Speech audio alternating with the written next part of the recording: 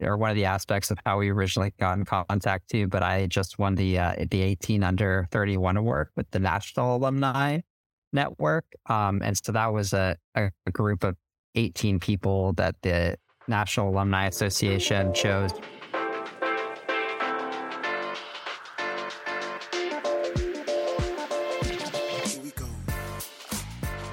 The University of Alabama's Colorado's College of Business is Bama Means Business, a podcast that reveals amazing stories most people both inspire and make a difference in our community. I'm Cole Stevens. On the show today, Jake Eigner. This is the second part to our two-part series with Jake, which we cover one of the biggest alumni chapters in Washington, D.C., as well as Jake receiving one of the greatest recognitions for young alumni across the country. I hope you enjoy. I think you make a good point, sort of about that whole, the networking side, and the people skills is something that once you learn it, it's like riding a bicycle. Like you can get right on it. You can always do it. Something that's going to help you no matter what position or what role you're going to fulfill wherever you are in life. That could be both personally and professionally. But another aspect that I think is very unique to yourself is that you went back to law school. A lot of people, especially nowadays, a common trend is go from undergrad to law school. That's going to be like political science or whatever your undergrad is, straight to law school just to knock it out before you go back professionally. Why do you think that might have set you apart from some of your peers at Georgetown?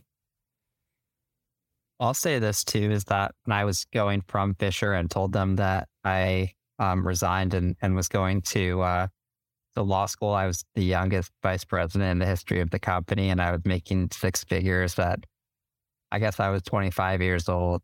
They thought I had just lost my mind, and probably some of them still do, although they're my clients now. It was certainly something where they were like, what are you doing? Like, you're going back to school for what? For law school? 3 years? I definitely think that it was a professional risk, but I felt that, number one, that I was still young enough where I could, if it ended up being a miscalculation, I could recover.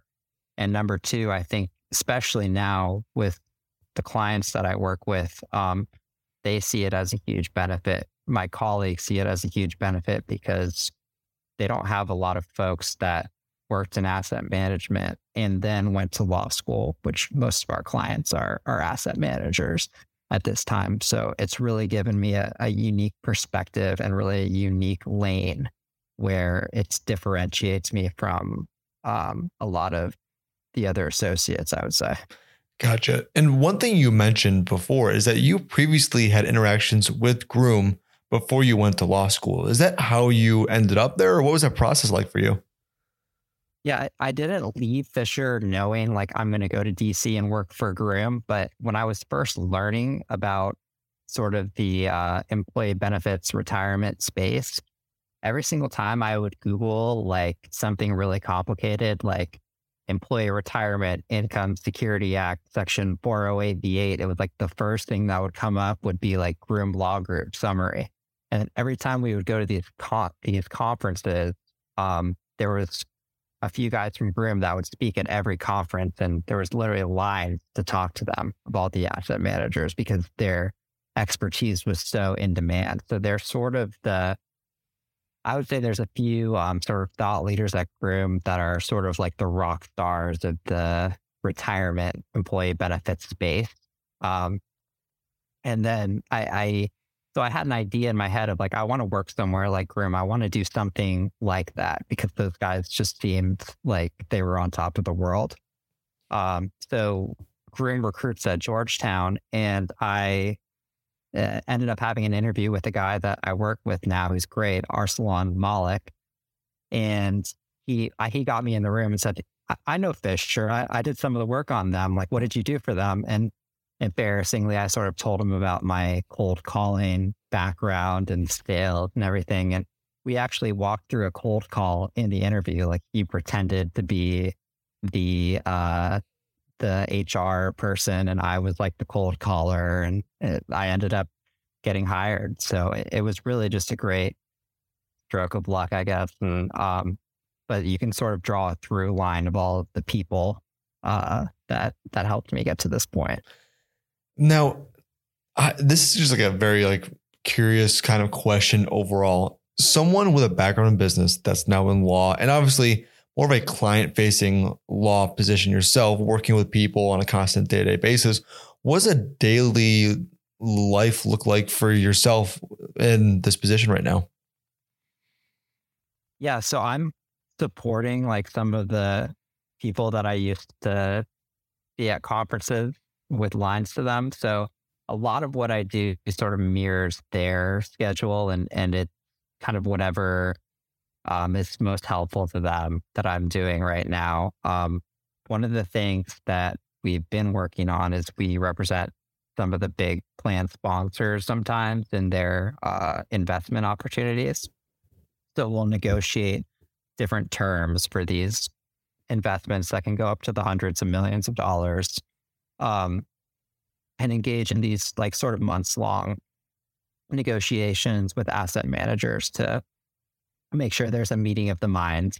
And they often are have an employee benefits council too. So we'll get familiar with that side. We also, one of the things that we do that I really like is help companies launch products. So when I was at Fisher, I launched the product that I was telling you about, and we needed legal advice. So we reached out to Groom. Um, that happens every so often, and I'll give advice on the sort of federal regulations of what you can and can't do, what you can and can't say. And that's probably what I enjoy the most. Inside of your position, obviously being a knowledge expert, that requires you to be very up to date on some of the nuances that might come out every year that are updating. Actually, before this recording started, we were talking about new stuff that was coming out now, new requirements, new forms. How do you stay up to date, and how do you find yourself sort of making sure to not only understand what's going on, but also being able to competently, share that with your clients you're talking to? Yeah, I think that's one of the biggest parts of my job that it's time consuming, but it's also extremely important. And it's why Groom is only located in DC, because we have some of the top expertise in the country, and sort of everything happens here. Department of Labor here is here, the IRS is here. One reason that we get results for clients maybe quicker than some other firms would be that we have a ton of attorneys that are Department of Labor alumni, I would say, or IRS alumni. So they know how things work. They have contacts in the organizations, and they're able to, of course, within reason, predict how things are going to happen because of their extensive experience. And the fact that I'm able to work with people like that is one big key component of the question that you're asking me, and why I'm able to sort of keep up to date. But, it's a really good question, Cole, and it is a huge part of my job and a huge time commitment, something that I take really seriously.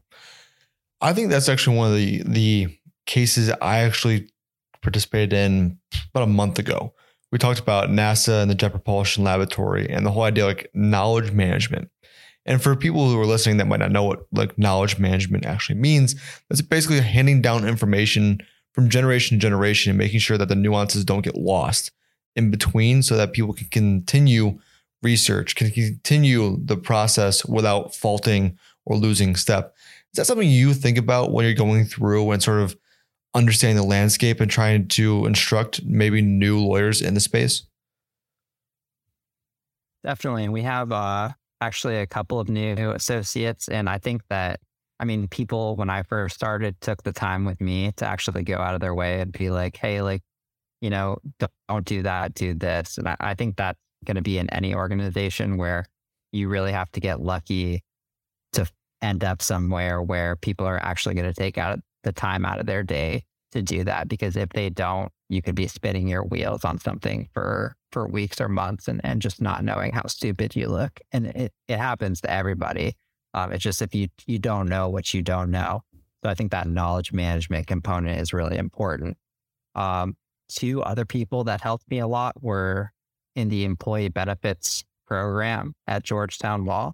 There's two professors that teach qualified retirement plans, Adam Cohen and Robin Solomon. And they were just amazing professors.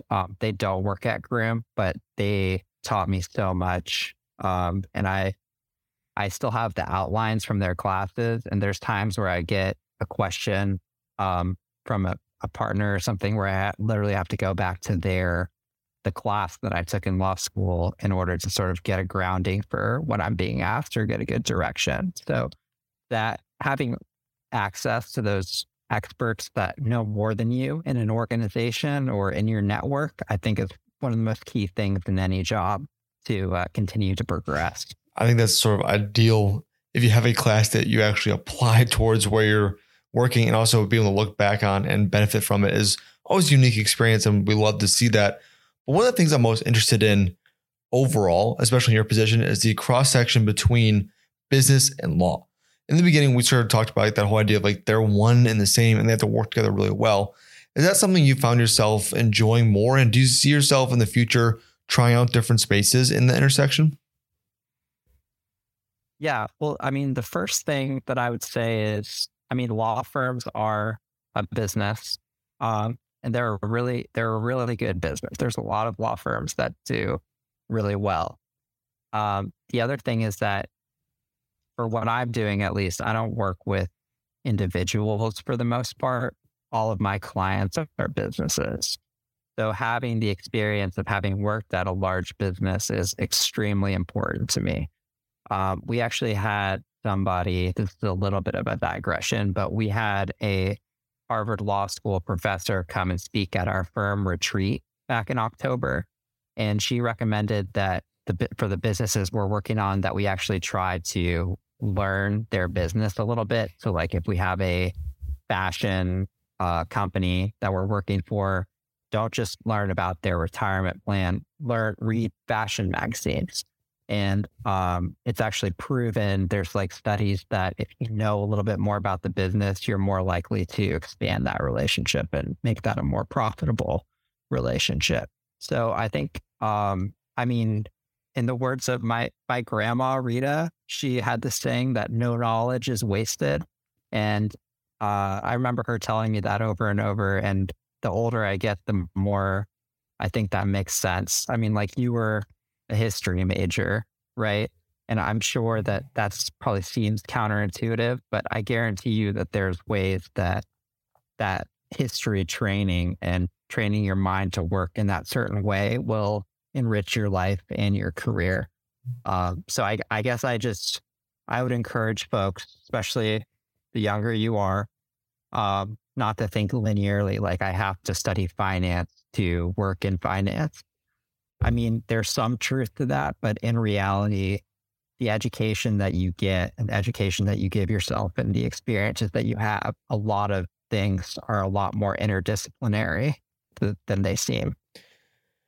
For someone that might be aspiring to attend law school or maybe contemplating the idea of going to law school and taking that step, is there any advice you have for them as someone who struggled with the first semester?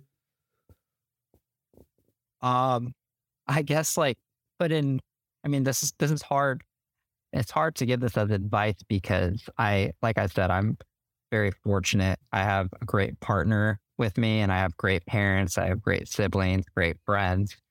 So I don't know if it's advice to say, put everything in place around you so that you have a good support system. I think law school is something that, I mean, it's a nightmare. Like it's designed to break you down. You're an adult and you're taking 3 years with no income or very little income. You're sort of at the mercy of these professors who, you know, who knows when the last time how in touch they are with what it's like to be in your 20s in a classroom, worrying about, you know, your next meal. So it's a really hard experience. And I think that the people that survive it put a good network in place around them that will tell them that everything is going to be okay when you inevitably start freaking out.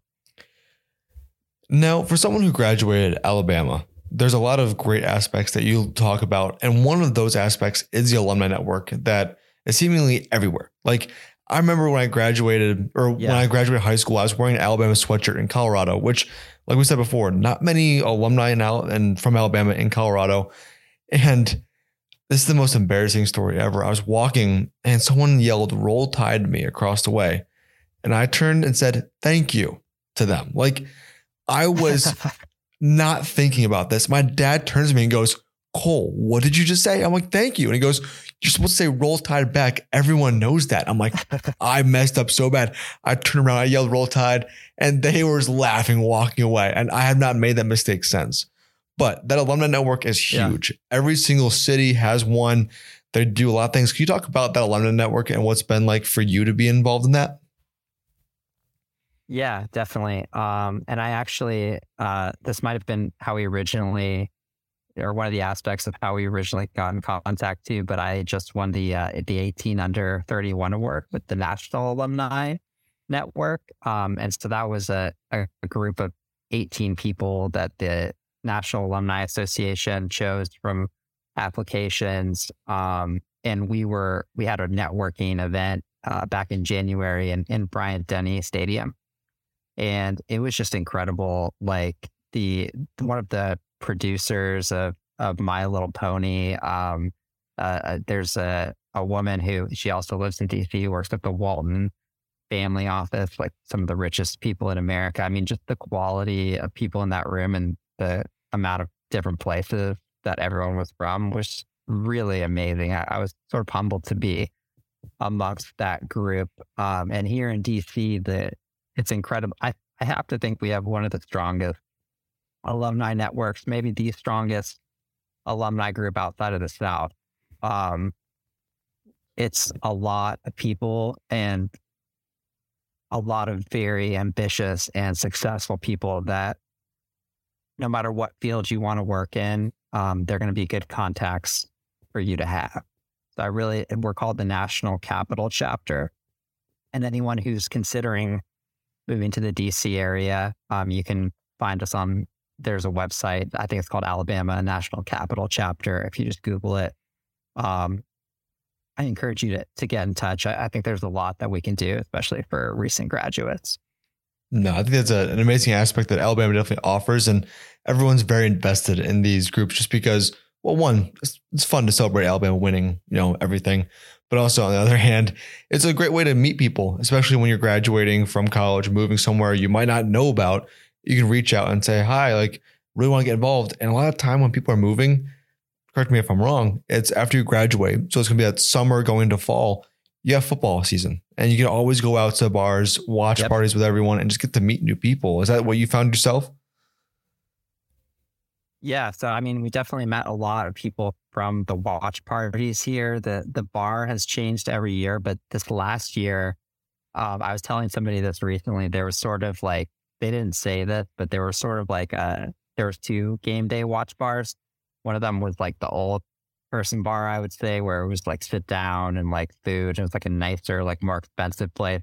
And the other place was this like basement club where the game was just blasting and there was like strobe light. And I find myself now I'm really at an awkward in between stage of like, am I in the old bar or the young? I would like think myself as a young bar guy, Cole, but I don't know how well I go down there. I'm like, oh, I might be a little bit long in the tooth for this crowd. But it's full every time. And like you said, it's an incredible way just to meet people coming to a new city, which could be intimidating. No, for sure. And one other aspect I definitely want to ask about is that coming from Colorado, going to Alabama, and eventually ending up in DC, there's a lot of different places you've lived, but what's some of the aspects you really enjoy about DC that has kept you there? Well, I mean, there's a ton. The obvious things about DC that are great are like, the things you would see on the eighth grade trip or like the tourist trip of like the monuments and like there's an incredible amount of job opportunities mostly based here. So that a ton of opportunities, a lot of Fortune 500 companies in the area. But what I didn't know about DC is that it's just an incredible amount of fun for somebody in their 20s and 30s. The nightlife is really cool. There's a lot of great restaurants.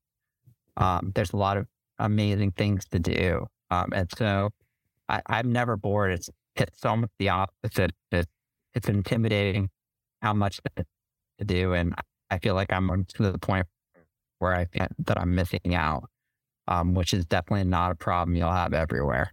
No, I'm definitely glad to hear that. And one thing I definitely like to ask people, especially are sort of future focused and want to sort of visualize their futures. A lot of people say that they have 5, 10, 15-year plans. And I'm not sure what yours is right now, but where do you see yourself in 5, 10, or 15 years?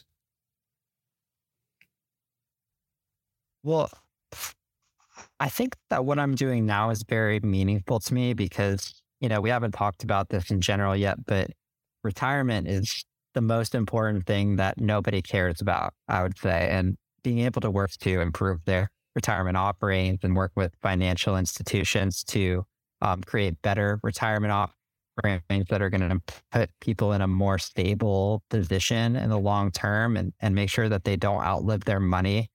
It's incredibly meaningful and it's a big deal to me to be working in this space. I really have a, so I think that ideally in 5 or 10 years I'd be doing something similar, to be honest with you. No, that's awesome to hear. And one question I always ask everyone that's on the podcast is, what is one memory that Alabama has granted you that you will remember for the rest of your life? That can be anything, professionally, personally, sports, Wow, school, anything you want.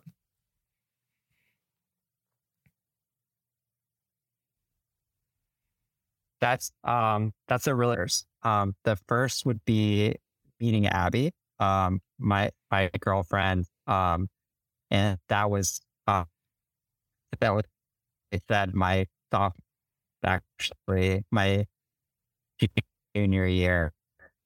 Just to be clear, it was either sophomore or junior year. I'm gonna get in trouble, but it was somewhere around that area.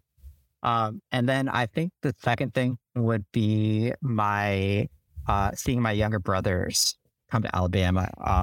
They came and visited me, and obviously thought enough of it that they ended up going there themselves and seeing them sort of chart their course and have successful so far academic and then professional careers was incredibly meaningful to me. And it meant a lot. And so those were the two most meaningful things I think that I got from Alabama. But like I said before, it was an incredible decision, I think, for me to go there. And there's a lot more that I could say positive about the university. Well, Jake, it's been great having this conversation today. It's obviously a very unique position, what you do. If anyone wants to reach out to you, what's the best way to do that? I have a LinkedIn, just Jacob Eigner, and feel free to shoot me a message. And I'm always happy to help any Alabama graduates or friends of the university, especially if they're in the DC area or thinking about going to law school.